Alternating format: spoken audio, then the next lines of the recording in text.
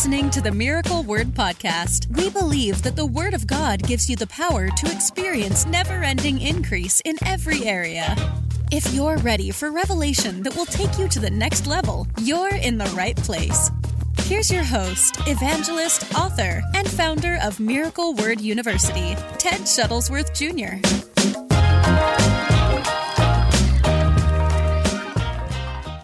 Yesterday, we began this series on overcoming these 5 obstacles to financial freedom. It's mind-blowing to me that it's, number one, it's God's desire that His children be blessed financially.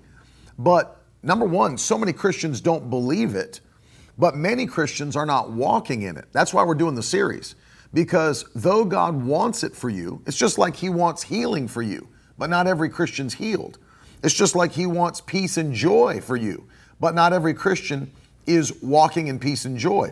It's just like He wants salvation for all people. The Bible says He's willing that none should perish, but that all should come to repentance. Well, He wants people to be saved, but not everybody's saved, and not everybody will be saved. The Bible says that He died not only for our sins, but for the sins of the entire world. And so though that's His desire, not everybody is saved, and not everybody will be saved. And in the same way, salvation and healing and peace and joy are His desire for you, the baptism of the Holy Spirit. Financial blessing is His desire for you. God wants you to be blessed financially. In fact, I want to encourage you, because maybe you grew up in a denomination or a church that never taught this. I want you to literally say it out loud and let yourself hear yourself say it. God wants me to be financially blessed. You can put it in the comments. You can write it in your notes, but say it out loud. God wants me to be financially blessed. And there's not any question about that. There's not any question about that. God wants you and every believer to be financially blessed. I mean, there are people that, they'd not even be considered prosperity preachers. They would be against prosperity preaching, but they would agree with me and have done so in writing, like R.C. Sproul, who was a Reformed Presbyterian, who had been totally against the message of prosperity and all that, but agrees in writing that it is God's desire to bless His children financially. You think about it. God is a loving Heavenly Father. Jesus taught that. A loving Heavenly Father who knows how to give good gifts to those who ask Him. And He made that point. And so it's not just some small opinion of a few. This is what the Bible teaches. God has set up a system for you to be blessed financially. A system called sowing and reaping, seed time and harvest. But that's not the only thing. So yesterday, I covered, and if you missed this, you have to go back and definitely watch yesterday's broadcast, because I dealt with the natural limitations that hold you back from either enjoying the financial blessing of heaven or experiencing the financial blessing of heaven. You don't want to get blessed and put your blessing into a bag with holes so that it's all seeping out the bottom.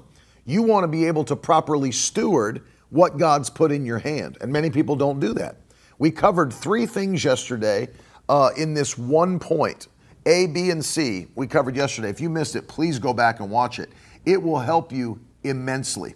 Because there's many people, they're givers. God is blessing them, but at the end, it doesn't look like they have anything to show for it. Well, there's a reason for that. And it's not because God's not blessing. It's not because there's not increase coming, but it's because they're mishandling what God has put into their hands. And I dealt with 3 areas yesterday that you have to cover in your own personal life if you want to see the blessings of heaven abound. And so today we're dealing with part 2. And this is very, very important. I texted you this morning and said, this is something that this whole series will help you, but this series is something that changed my life and Carolyn's life, changed us forever, to the point where we were in a place of we were the same. We were those Christians that were in debt and credit card debt and all that. And God brought us out supernaturally and changed our lives. I mean, literally changed our lives forever. God will do the same for you. It's not something that he only does for an elite few. He's just looking for faithful, obedient people. And I'm sharing with you some of these things that from the Word of God that are roadblocks that kept us and keep everybody from receiving this kind of blessing. But now, when you understand them properly, it's like, yesterday I talked about the fact that people don't even know where their money's going. It's mind-blowing. There's people that say, well, I need God to give me a financial miracle. You don't know where your money's going now. And one of the things, we kind of stole this from Dave Ramsey, who often says, if you don't tell your money where to go, you will wonder where it went. If you don't tell your money where to go, you will wonder where it went. And so many people, they don't need a financial miracle. They need to properly steward what God's put in their hand. And I told some stories about that yesterday. Today, I want to deal with a different aspect. We know that God has set up this system of sowing and reaping. Good morning, James. We know that God has set up seed time and harvest, and that system will not cease. As long as the earth remains, there will be seed time and harvest. And so God set the system up. But I want to show you something, because sometimes people enter into the system in a wrong way. Now, God blesses you for your giving, but I want you to see something today that will help you so much.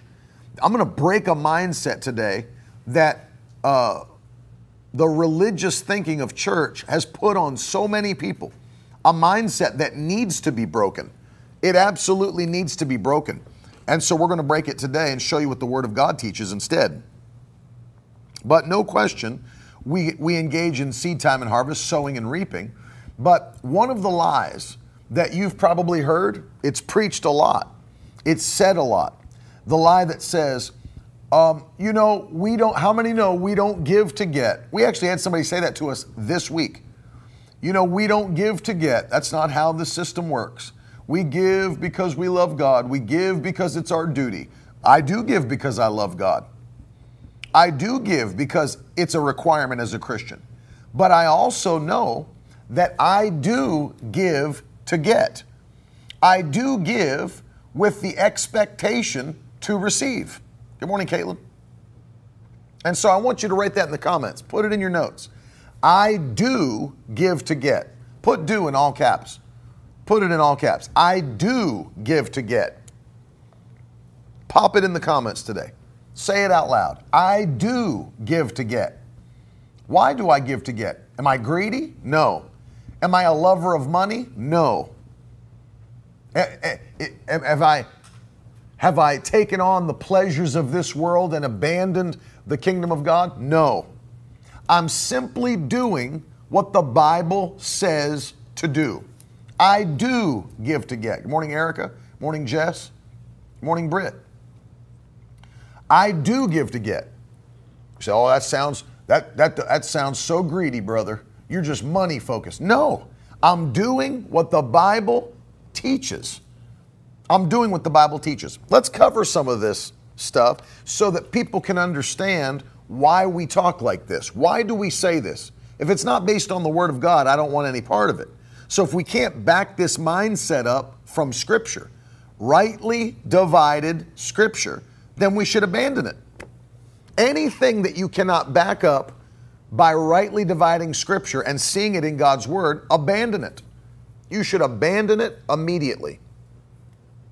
Immediately.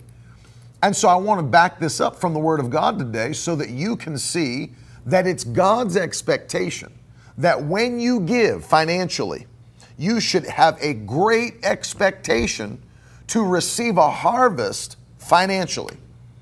Absolutely. And when you do give, you should do so always with that expectation in mind. Always. You should never give flippantly. I want to make sure I don't knock anything out if that was my fault yesterday. We knocked the audio out. My legs are always moving under the table. I'm running as I'm teaching to you. But it's like, I can hear your legs shaking. We should always give with a great expectation to receive. You say, why do you say that? Well, let's talk about it from Scripture. Let's go to some Scriptures, and then let's look at some examples in the Scripture. First of all, As God said in the book of Genesis chapter 8, as long as the earth remains, there will be seed time and harvest. All right. So God is the one who created the system of sowing and reaping. So that's the first thing you need to understand. Somebody said, I love your shirt. Thank you. This is Vacation, Ted. Welcome to vacation. Number one, put it in your notes. God is the one who created seed time and harvest. It's his system. He created the earth. He created seed time and harvest. So number one, God created the system of seed time and harvest. Now, when we look at that passage in the book of Genesis, during that early part of the earth, we of course know that he's talking about, this is God's covenant with Noah. And after the flood takes place, God is making a promise or a covenant to Noah. And God says, I'll never again curse the ground because of man. For the intention of man's heart is evil from his youth. Neither will I ever again strike down every living creature as I've done. While the earth remains, seed time and harvest, cold and heat, summer and winter, day and night shall not cease. So get this in your heart. Those words were uttered to Noah after God judged the earth, destroyed the creatures. He said, I'll never again curse the ground.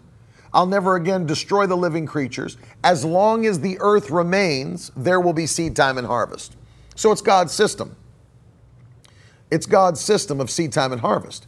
And he's the one who promised that as long as the earth is here, seed time and harvest will be in effect. Okay, so if it's God's system, that means that the devil has nothing to do with it.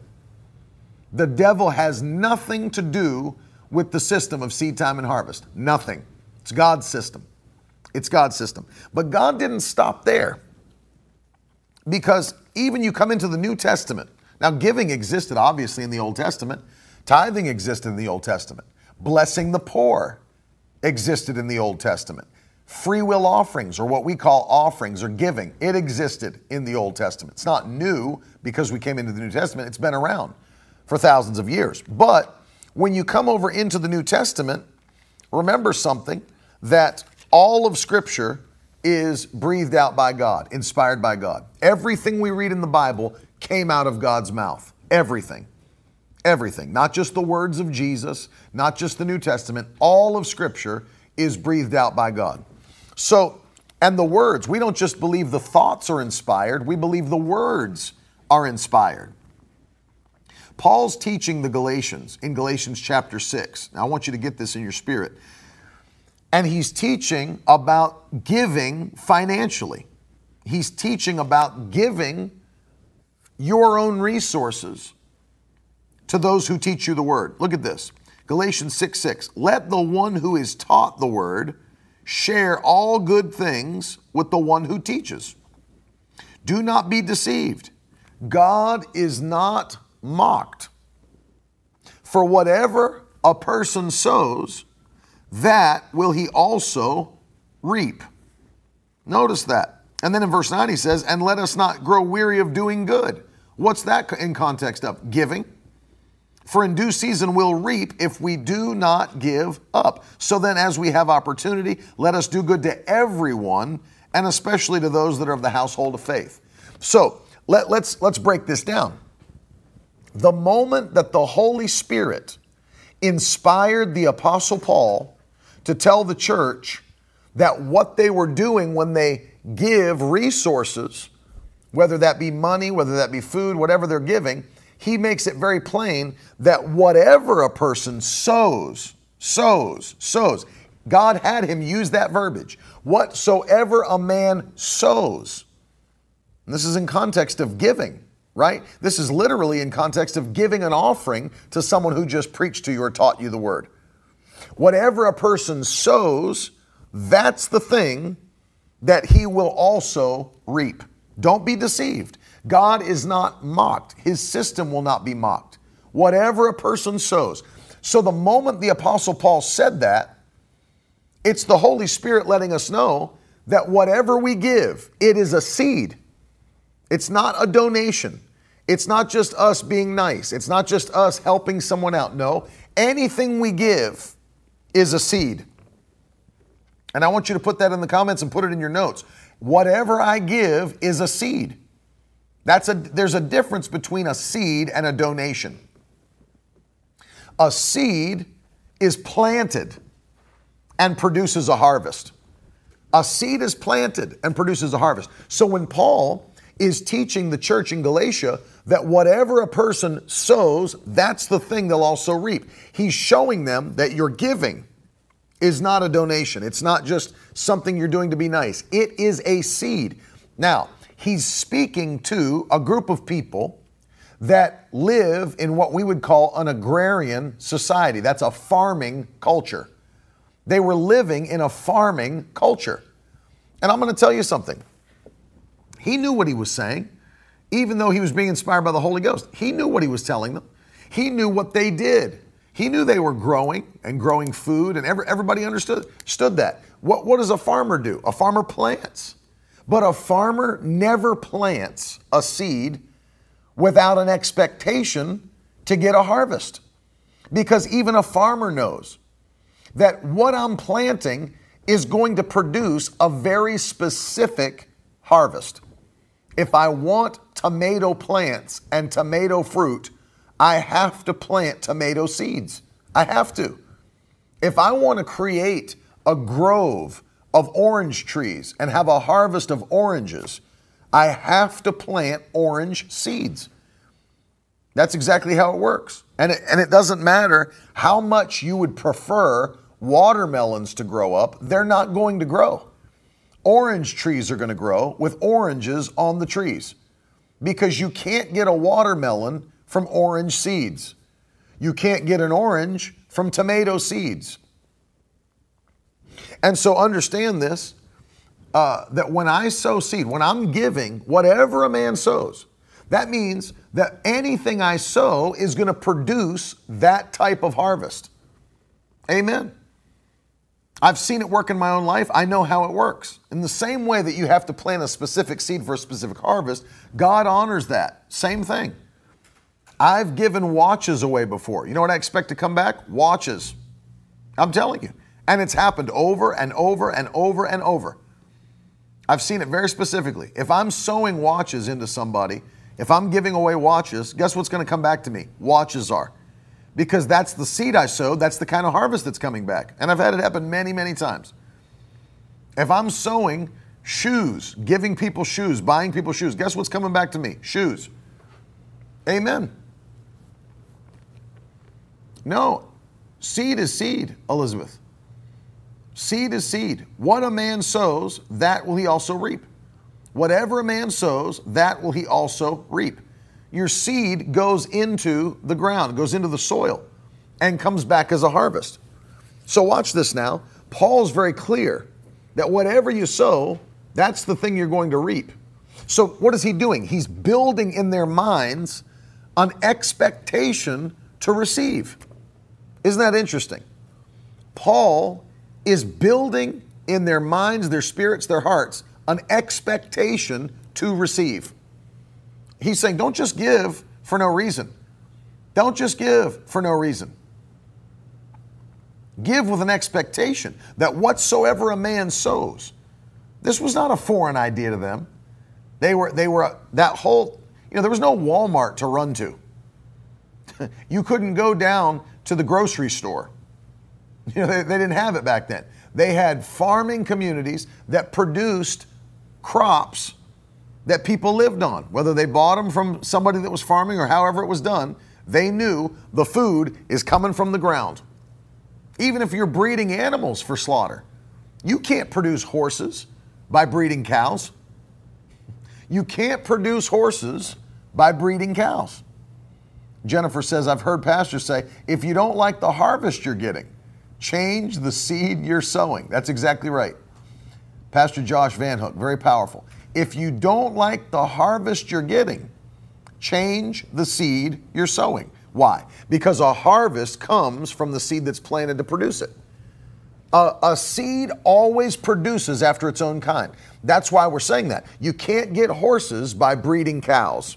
You can't get cats by breeding dogs. Amen. And so, Elizabeth, I'm going to deal with that. I'm going to deal with that question. I don't know if I'll deal with it today, but Elizabeth said, I've also heard that if you sow into bad soil, you forfeit your harvest. I'm going to deal with that in a separate, I think, video this week. Maybe I'll get to it today, but stay tuned because that's an important question and I want to answer it from the Bible. I really do, because I've heard it a lot as well, Elizabeth. I've heard that a lot, and we're going to see what the Bible says about it. So, Paul told the Galatians, your giving is seed. And he did it in such a way that he said, whatsoever you sow, that's the thing you're going to reap. Do not grow weary of doing good. What is that? You're sowing. For in due season, if you faint not, you're going to reap a harvest. Okay. So now what he's doing, he's painting in their spirit and their mind a picture that when you give to God, you should expect a harvest to come back. I'll just be very plain with you and be very honest. I never give anything. I'll never give anything without an expectation to receive. I never give anything without an expectation to receive, ever. Ever. I'll never just flippantly give something to God. Never do it. Every time I give with an expectation that a harvest is coming back, a large harvest. You say, how can you expect a large harvest? Because, number one, I sow significant seeds, which is what we're going to cover right now. So look with me in 2 Corinthians chapter 9. Again, same writer, the Apostle Paul, now encouraging a different church, Galatia, which is in modern day Turkey, but now the Corinthians in Greece, Corinth. And he's dealing with the same point. He's actually receiving an offering. He's actually receiving an offering for the Christians in Jerusalem from the Christians in Greece, in Corinth. And this is what he says, 2 Corinthians 9, verses 6 through 11. Listen to this very carefully. The point is this: whoever sows sparingly will also reap sparingly. Well, that makes sense. That makes sense if you understand that God's system is seed time and harvest. Whoever sows sparingly will also reap sparingly. And whoever sows bountifully will also reap bountifully. All right? That's the ESV. Let me read to you from the New Living Translation as well, just to give you a little bit more perspective. 2 Corinthians 9:6. Remember this: a farmer who only plants a few seeds will get a small crop. But the one who plants generously will get a generous crop. So there it is. It's this mindset: you sow small, you get small harvests. You sow largely, you get large harvests. Now, I want to say something here, because you may ask yourself the question, like me, well, what's a small seed? What's a large seed? Because the moment you hear that, right, he that sows sparingly, he that plants a small crop, a small seed. What does that mean? What is a small offering? What is a small seed? What is a large seed? What's a large offering? Here's an important thing to know and understand, and I can back this up biblically, and I will, with the words of Jesus. It's always relative to who you are. I want to say that again. A large seed is always relative to who I am and where I am. This is so important that I'm going to say it again, and I want you to write it down, put it in the comments. A large seed is always relative to who I am and where I am. You say, well, how do you back that up from the Bible? I'm going to show you. Everyone's seed is relative to who they are and where they are. Not everybody's at the same place or level, which means what could be big to someone could be very small to someone else? Let me say that again. What could be large and take a lot of faith for someone to sow, it could actually be very small for someone else. And then what could be very large for someone could be literally impossible for someone else. The way that I know this is because what the Bible teaches is Jesus was standing in the temple one day. And I'm sure you know this story. Jesus was standing in the temple one day, watching people give their offerings. And I'm actually, because I don't know it off the top of my head, I should. But I'm going to give you the reference. Luke 21. Let's go there. And we'll come back to 2 Corinthians in a minute. Luke 21.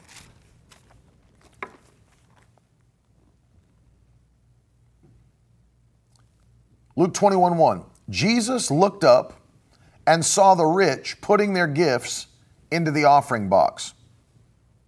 And he saw a poor widow put in 2 small copper coins. And he said, "Truly I tell you, this poor widow has put in more than all of them, because she, out of her poverty, put in all she had to live on." Woo! There it is. There it is. Let me show you the, if you're looking for the parallel, Mark chapter 12. Let's go there. Mark chapter 12. Listen to this.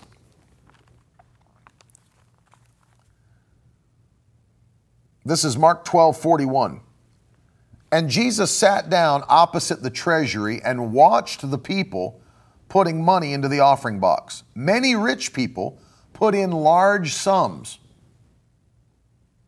And a poor widow came and put in 2 small copper coins, which make a penny. And he called his disciples to him and said to them, "Truly I say to you, this poor widow has put in more than all those who are contributing into the offering box. For they all contributed out of their abundance. She, out of her poverty, has put in everything she had, all she had to live on." So I want you to get this in your spirit now. This is very important to know. What is a large offering? What is a large seed? What is a small seed? It is based on who you are and where you are currently financially. You say, what do you mean by that? You can never just go by an amount and say, well, a large offering is $1,000. Is it? To some people, it is a large offering.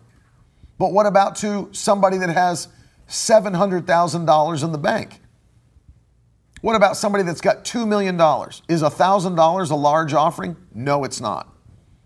It's a meaningless offering because they don't feel it. They don't even see it. They don't even see it. So it's not a large offering.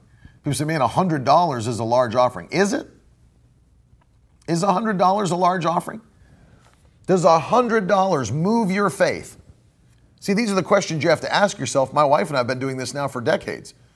Does this move my faith? If I put this $100 in the offering plate, am I going to even feel it?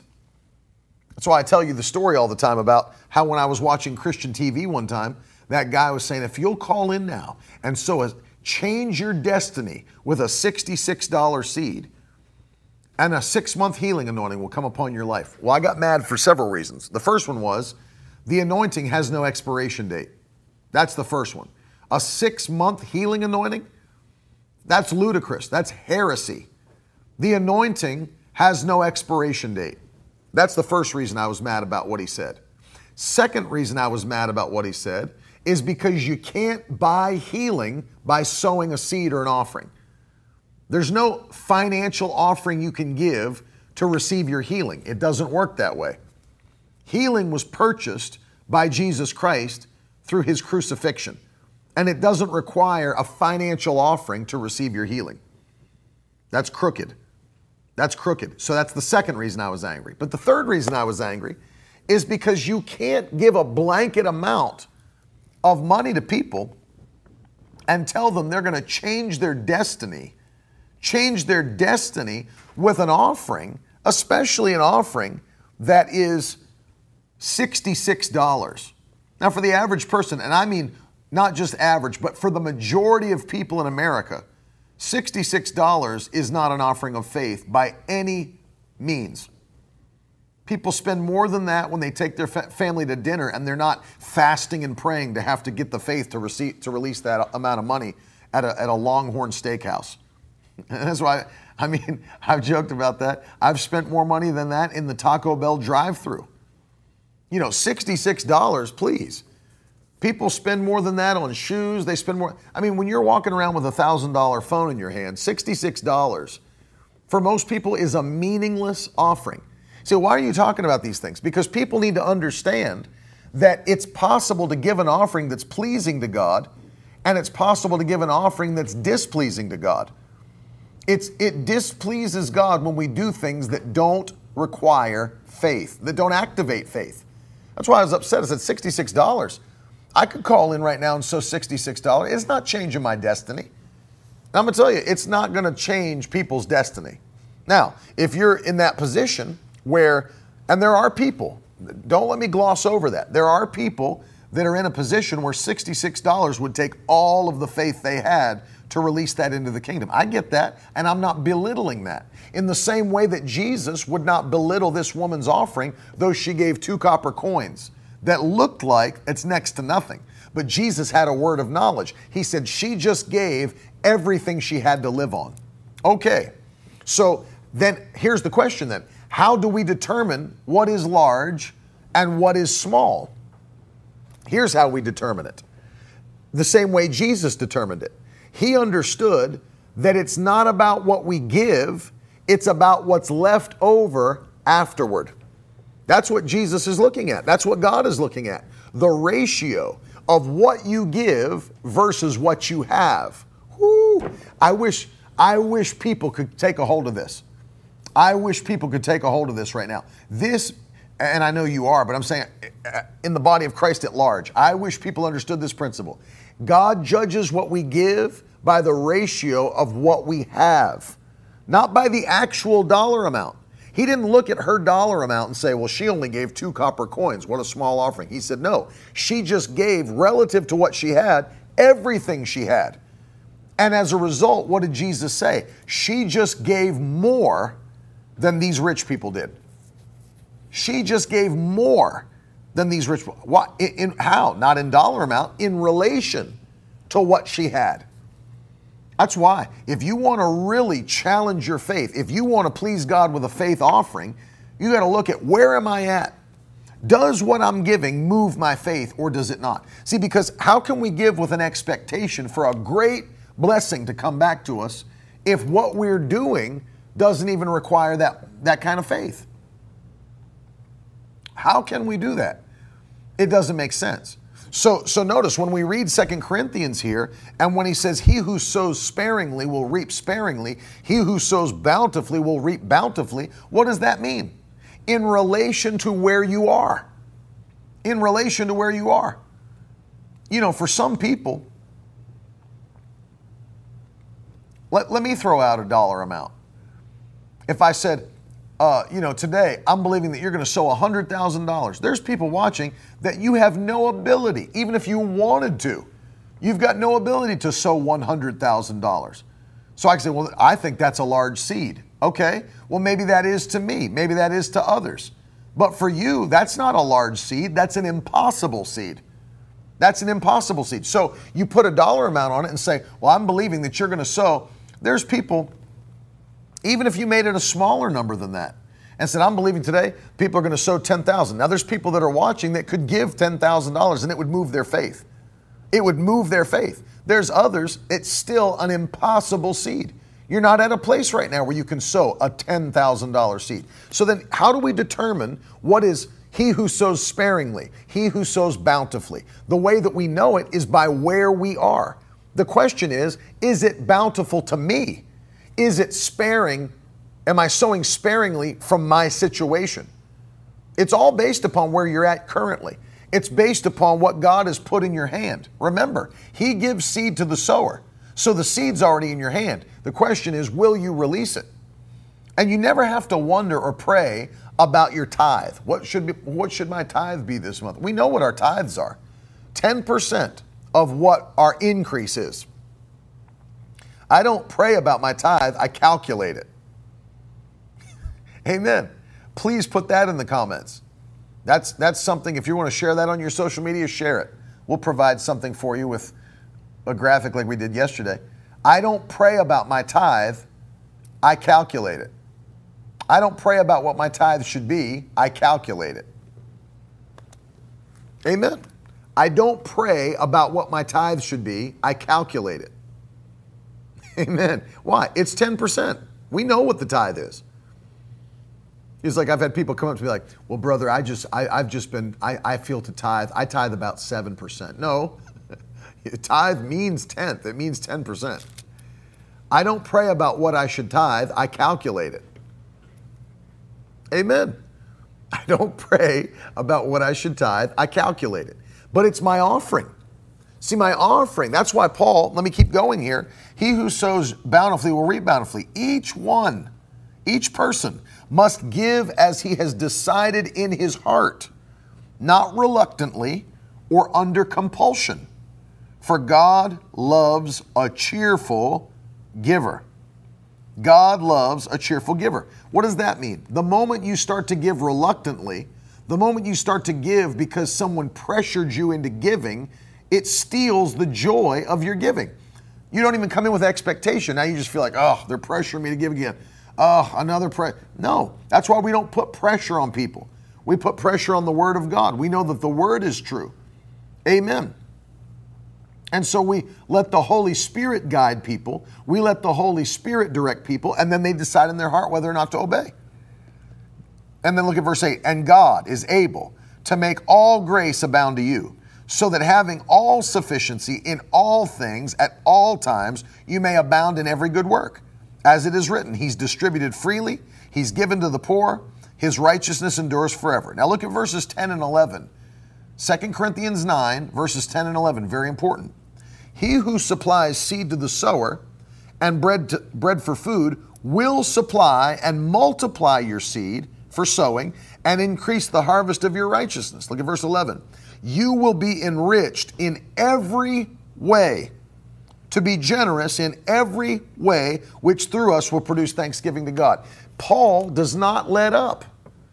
Same way he did with the Galatians, he does with the Corinthians, paints a picture of expectation on their hearts and on their minds. He doesn't just tell them, you're to give, you're to sow. Decide in your heart. Let the Lord guide you, lead you, not under compulsion or pressure or manipulation. Decide for yourself and do it cheerfully. And when you do you notice Paul didn't have any issue writing what he wrote by the inspiration of the Holy Spirit? He didn't feel convicted. The Lord didn't say, hey, stop that.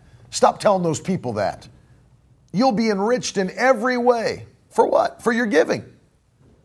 You'll be enriched in every way, to be generous in every way, which through us will produce thanksgiving to God. God, it's not like Paul came up with the prosperity gospel and said, I'm going to start teaching stuff the Lord never told me to say and get these people to start giving more. No, the Holy Spirit inspired Paul's writing, and he told them, after you've given your gift, after you've sown your seed, you will be enriched in every way. You will be enriched in every way, to be generous in every way, which through us will produce thanksgiving to God. He's painting the picture of what? Expectation.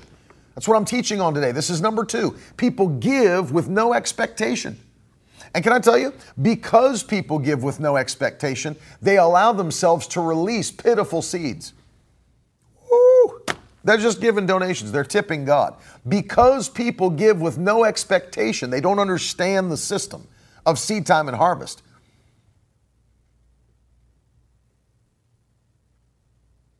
Then what happens? They allow themselves to release pitiful seeds. And what happens? It's the kind of harvest that comes back. Pitiful seed, pitiful harvest. Pitiful seed, pitiful harvest. That's how it works. That's why he said, if you sow sparingly, again, in relation to where you're at, you'll reap sparingly. If you sow bountifully, in relation to where you're at, you'll reap bountifully. That's why my wife and I, we keep this in our minds all the time. We keep it in front of our eyes. You know, when I was getting ready to sow this last week, even from the church, you know, because if you've got a business, sow from your business. If you've got a ministry, sow from your ministry. If you're, you know, obviously we should all sow personally from our own, you know, work and everything. But I don't stop there. I don't just give personally. Our church is a sowing church. Our church is a sowing church. Amen. Our church is a sowing church. And so I want you to see this now. Give with an expectation. But if you don't have expectation, if you don't understand you're activating God's system, what happens? Then you're flippantly just throwing things out and your sowing spirit doesn't take faith because you're not understanding the system of seed time and harvest. So my wife and I, we make up our minds. Okay, stay introspective about your giving. Stay introspective. What does that mean? Always be checking on yourself. Because what people get trapped in is sowing the same thing. This has been my offering. They'll sow the same offering for many years. Oh, we always put $50 in the offering plate. Oh, do you? Does that take faith? Has God increased you? Does it still move your faith where you're at currently? Does it still move your faith where you're at currently? And so what my wife and I had to do is constantly take a look at ourselves. And I can remember, you know, I do remember the first time that we ever sowed $1,000 as a seed, not our tithe, as a seed above and beyond the tithe. Oh, I remember it clearly. We sowed $1,000. I remember the first time I ever did it personally. And I thought, man, this is going to take all the faith I have to release this seed. It's going to take everything I've got. And I remember doing that, and man, it did take all the faith I had at the time. It took all the faith I had at the time. But then what happened? Because of my giving, God started blessing me more and more and more, started lifting me up higher and higher and higher. I got to a place, my wife and I, together, where we started to realize that $1,000 seed no longer pushed the boundaries of our faith. And as Britt put in the comments, if you don't feel it when it leaves your life, you won't feel it when it comes back to your life. My uncle said that years ago. Pastor Terry Shuttlesworth, I'll never forget that phrase. If you don't feel it when it leaves your life, you'll not feel it when it comes back. If you don't feel it when it leaves your life, you'll not feel it when it comes back. So we started to make that our standard. Okay, is this still taking faith to do? You know, I remember when I was younger and it was like $100. That was a large seed to release. I was like, man, that takes my faith to put that in. That takes my faith to release that. And boom, just by being obedient over and over and over, God lifted us up. And let me tell you, I didn't wait until I had $50,000 in the bank, say now we can sow $1,000 seed. No, there were times I sowed $1,000 and, you know, I may have only had a few $1,000s in the bank. $2,000, $3,000, but I felt God move me. I felt God speak to me. And I remember just releasing that, saying, Lord, I'm standing on your word, trusting you, believing you. I'm sowing this seed by faith. And did it, and the blessing comes back hard and lifts you up head and shoulders of where you used to be. And again, it's all relative to where God's placed you. Oh, then we got to that place where we realized, oh man, doesn't take the same faith anymore to release this type of seed. So what do? We began to release larger seeds. Why? God took us to higher levels. So we had to be introspective and say, okay, does this still take the same faith? No. All right, then what do? Let's start sowing a $2,500 seed. Let's start sowing $5,000 seed. Let's start sowing $10,000 seed. And just continued on as God increased it like that. And continued to lift us up. Continued to lift us up higher. Amen. And so you watch and you understand this is God's system of sowing and reaping. What I've got in my hand is a seed. It's going to produce a harvest. So I'm giving it with what? Expectation. I'm giving it with expectation. So Paul, again, here's another instance where he paints that picture. You'll be enriched in every way. What did he say in Galatians? Whatsoever a man sows, that will he also reap. There should be an expectation to reap any time you sow. That's not greed. That's God's expectation for his children. It's his system. If he didn't want us to live that way, he shouldn't have created the system. and then encourage us to engage his system. It's his idea, not our idea. Let me just say this. Prosperity is not man's idea. It's God's idea. Prosperity is not man's idea. It's God's idea. Amen. Write it down. Put it in the notes. Prosperity is not man's idea. It's God's idea. Luke 6:38. You know it well, but what should we think when we read this? You say, oh, that's just about judging others. No, it's not. It's talking about multiple things at once.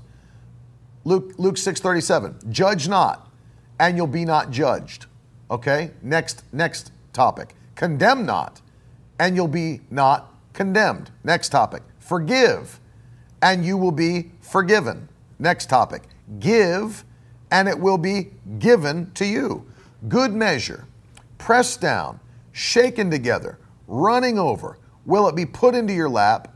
For with the measure you use, it'll be measured back to you. Jesus deals with 3 or 4 different things in that short period of time. Judging others, condemning others, forgiving others, giving. 4 things in those 2 verses. Judging others, condemning others, forgiving others, giving. 4 things. And when you give, and look at the immediate focus on expectation for a harvest. Give, and what? It shall be given unto you. It shall be given unto you. Prosperity is not man's idea, it's God's idea. Hallelujah. Amen, Yvonne. Your faith is huge. There's always should be an expectation for harvest anytime you release your seed. Anytime. Anytime. Well, this happened throughout the Bible. Prophets did this. The men of God did this. I mean, you look at the prophet Elijah, in the middle of a drought, goes to meet that widow woman in Zarephath. What does he say to her? He knows that she's about to eat her last meal and die. He knows what's going on in the region. And he says, but before you do that, before you bake that cake for you and your son, before you do all that, bring me a morsel of bread in my hand first. And he says, and if you'll do that,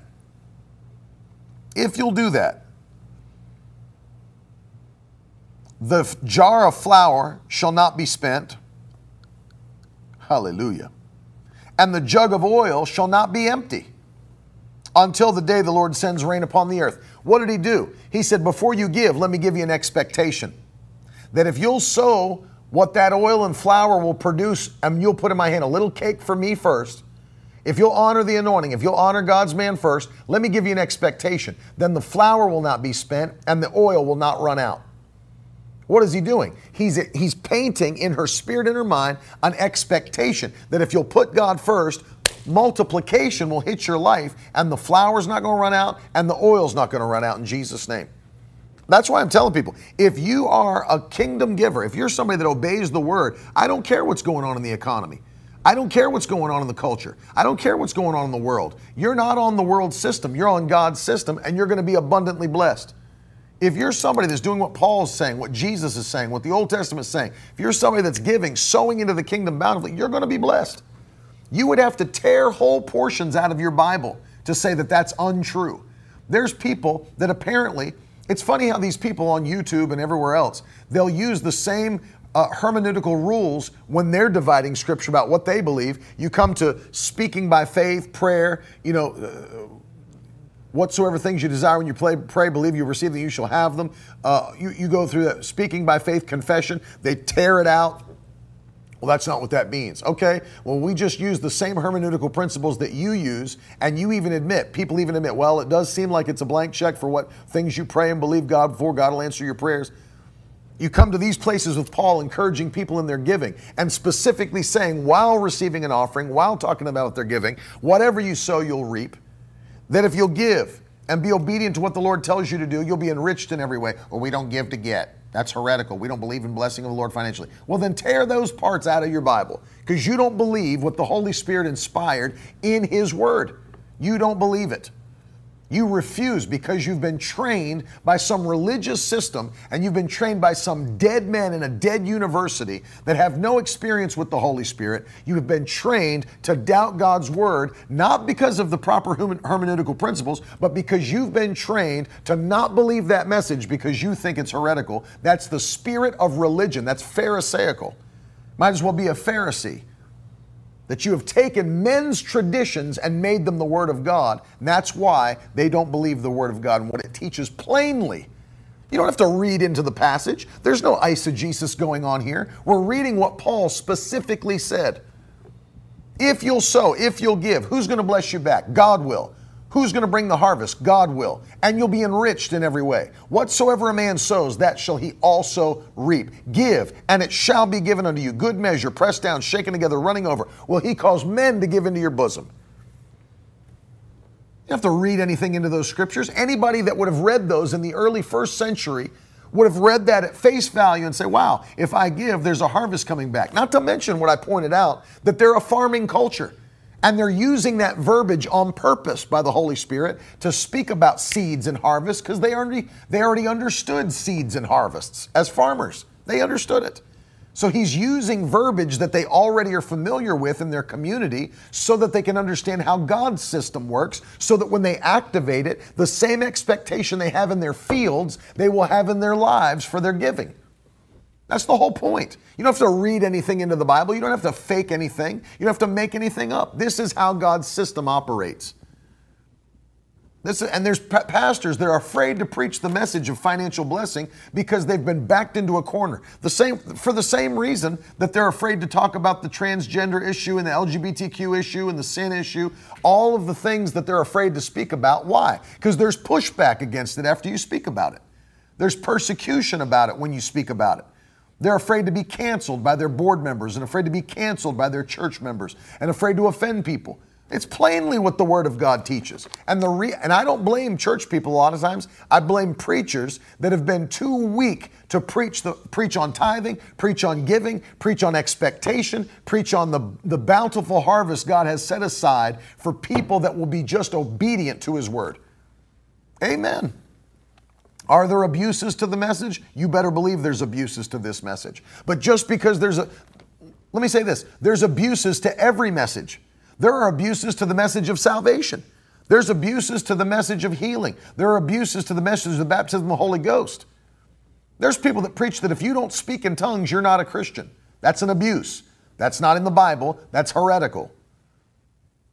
There's people that teach that your actions don't matter and that you can do whatever you want and still call yourself a child of God and be saved. That's an abuse. That's heretical. It's not in the Bible. As I taught earlier, there's people that teach you can give money and buy your healing. That's heretical. That's not in the Bible. But just because there's abuses to a message does not negate the actual genuine message that's taught by the apostles and by Christ Himself, taught through the Old Testament. That's God's system. Give with expectation. Sow with expectation. Just like the prophet was getting the woman to understand, if you do this first, have an expectation God's going to do this. That's what the apostles were doing to the early church. Having them understand, God blesses you abundantly for your abundant giving. That's how it works. I'm tired of pastors and preachers being scared to preach this. And I'm tired of the double standard of these guys that slam Pentecostal charismatic preachers as though we're making up something that doesn't exist in the Bible when the Bible plainly teaches it. When Jesus plainly taught it, the apostles plainly taught it. The early church plainly understood it and believed it and activated it. But you want to tear it out because you don't believe the message, but you've taken the vain traditions of men and elevated them above the Word of God. And that is exactly what preachers who do that are doing. And they should be ashamed. And the Bible says they should be ashamed. That's why Paul told Timothy, study to show yourself approved unto God, a workman who doesn't need to be ashamed, who rightly divides the word of truth. And these men are wrongly dividing the word of truth, and as such should be ashamed, the Bible says. And if you teach things that are opposite of what the apostles taught to the early church, inspired by the Spirit, what Jesus taught, then you should be ashamed of yourself and you're displeasing to God.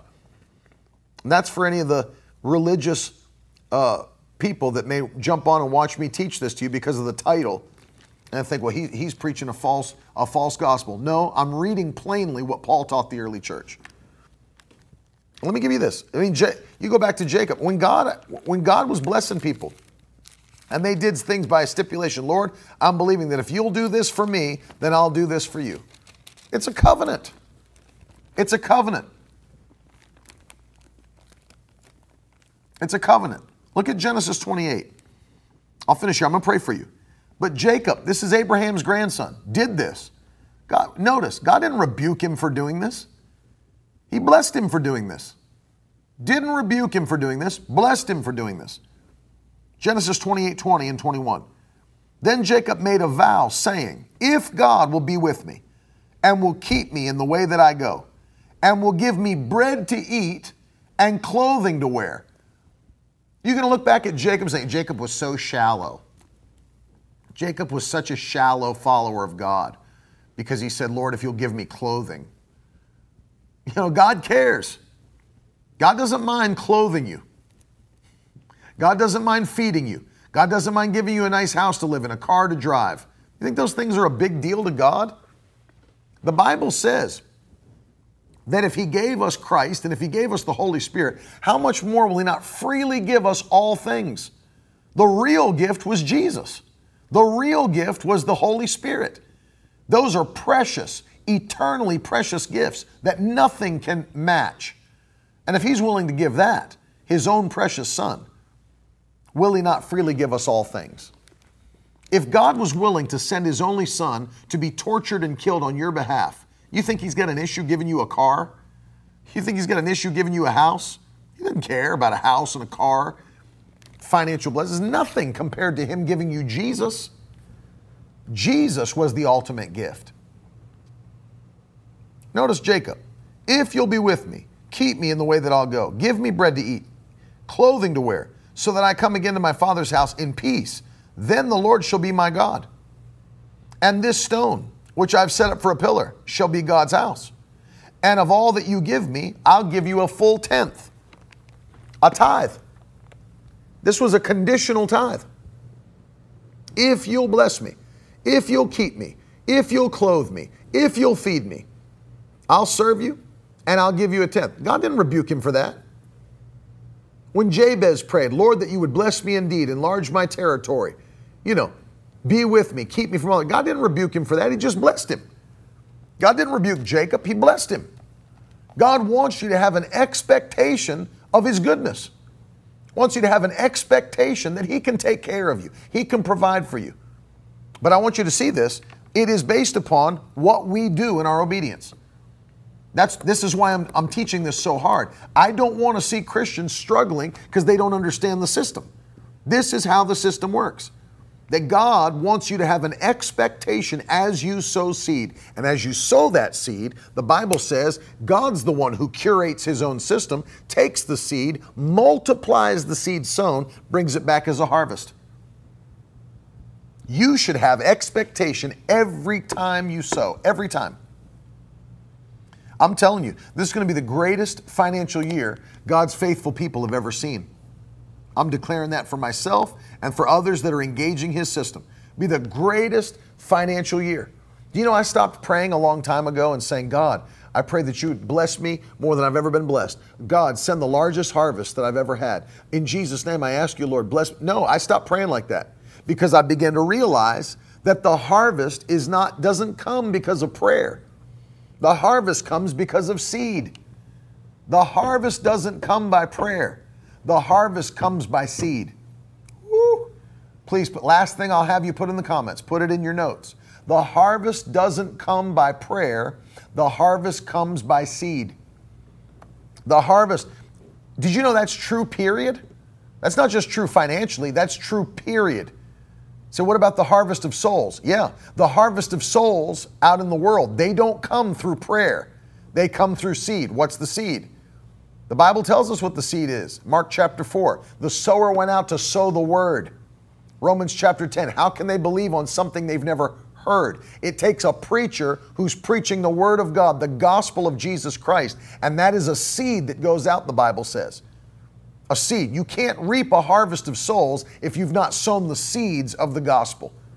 Can't do it. The harvest doesn't come by prayer. You can pray all you want, God save America, God save America. We're going to get out and do the work. In fact, when Jesus encouraged his disciples, what did he tell them? He didn't say, listen, the harvest is plenteous, but the laborers are few. So pray, just pray that the harvest starts coming in. No, he said, pray to the Lord of the harvest that he would send laborers out into the harvest field to reap the harvest. What's the prayer for? The prayer is for laborers to go and sow the seed of the gospel. That's the prayer. I need laborers that will go out and sow the seed of the gospel. It's true, period. The harvest doesn't come by praying. The harvest comes by sowing.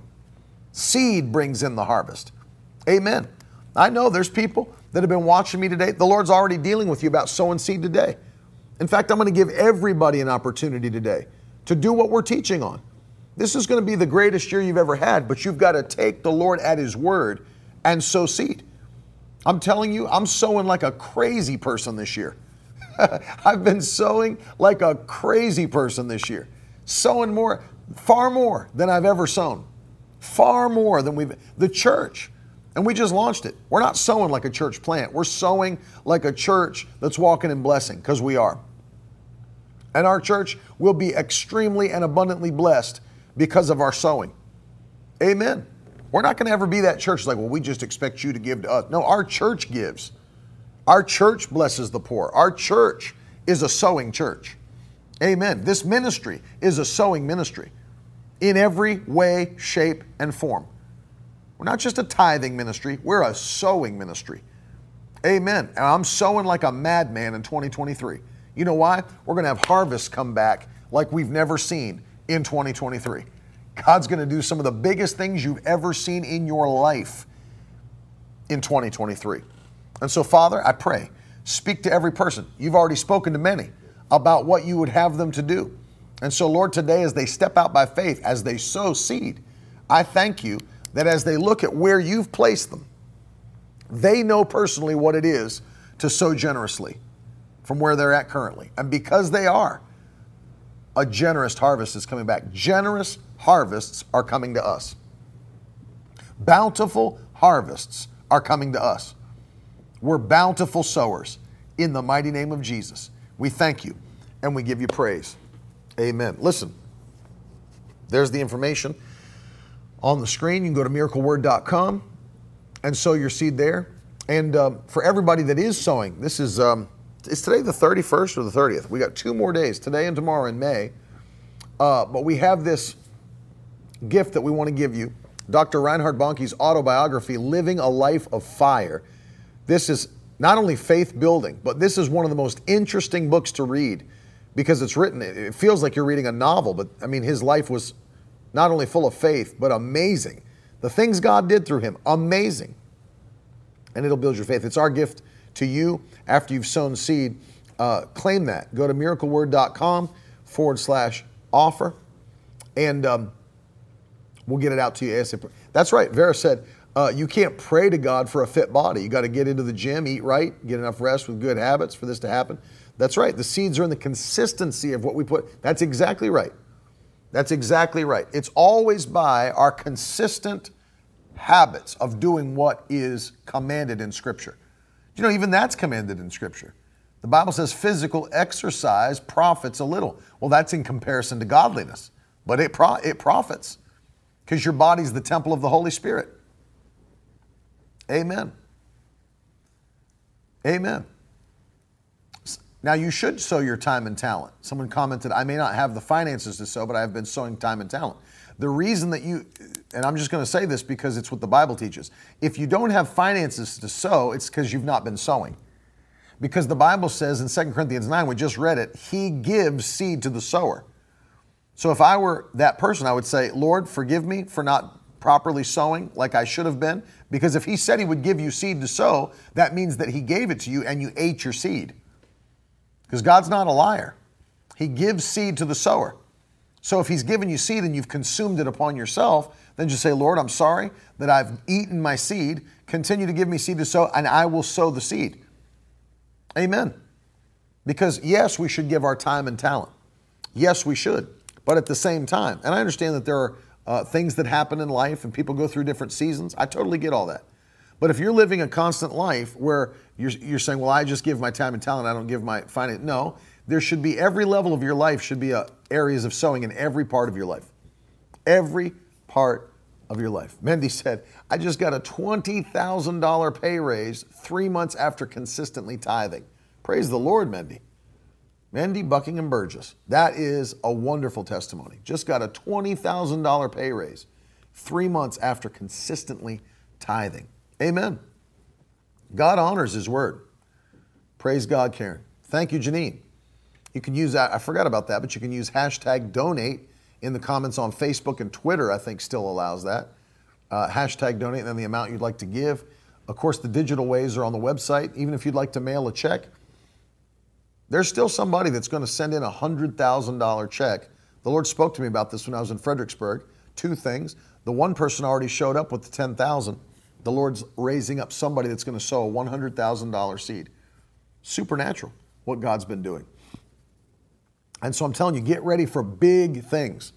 Get ready. How many can believe with me, this will be a year that your credit card debt will be fully paid off? If you've got student loans completely paid off or canceled. If you've got medical bills completely paid off or canceled. This will be a year. Cars are paid off. Homes are paid off. That you'll go from renting to owning in Jesus' name.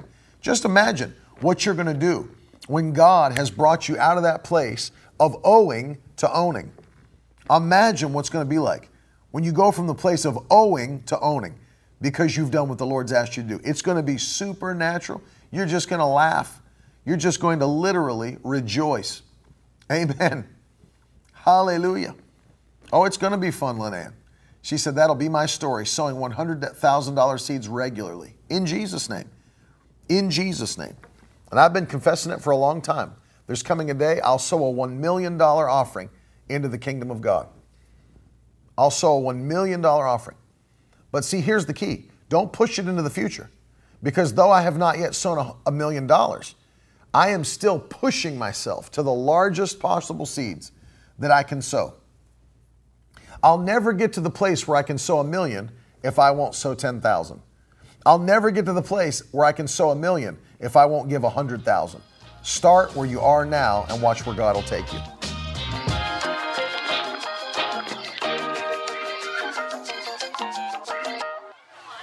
Now that's the stuff leaders should be made of.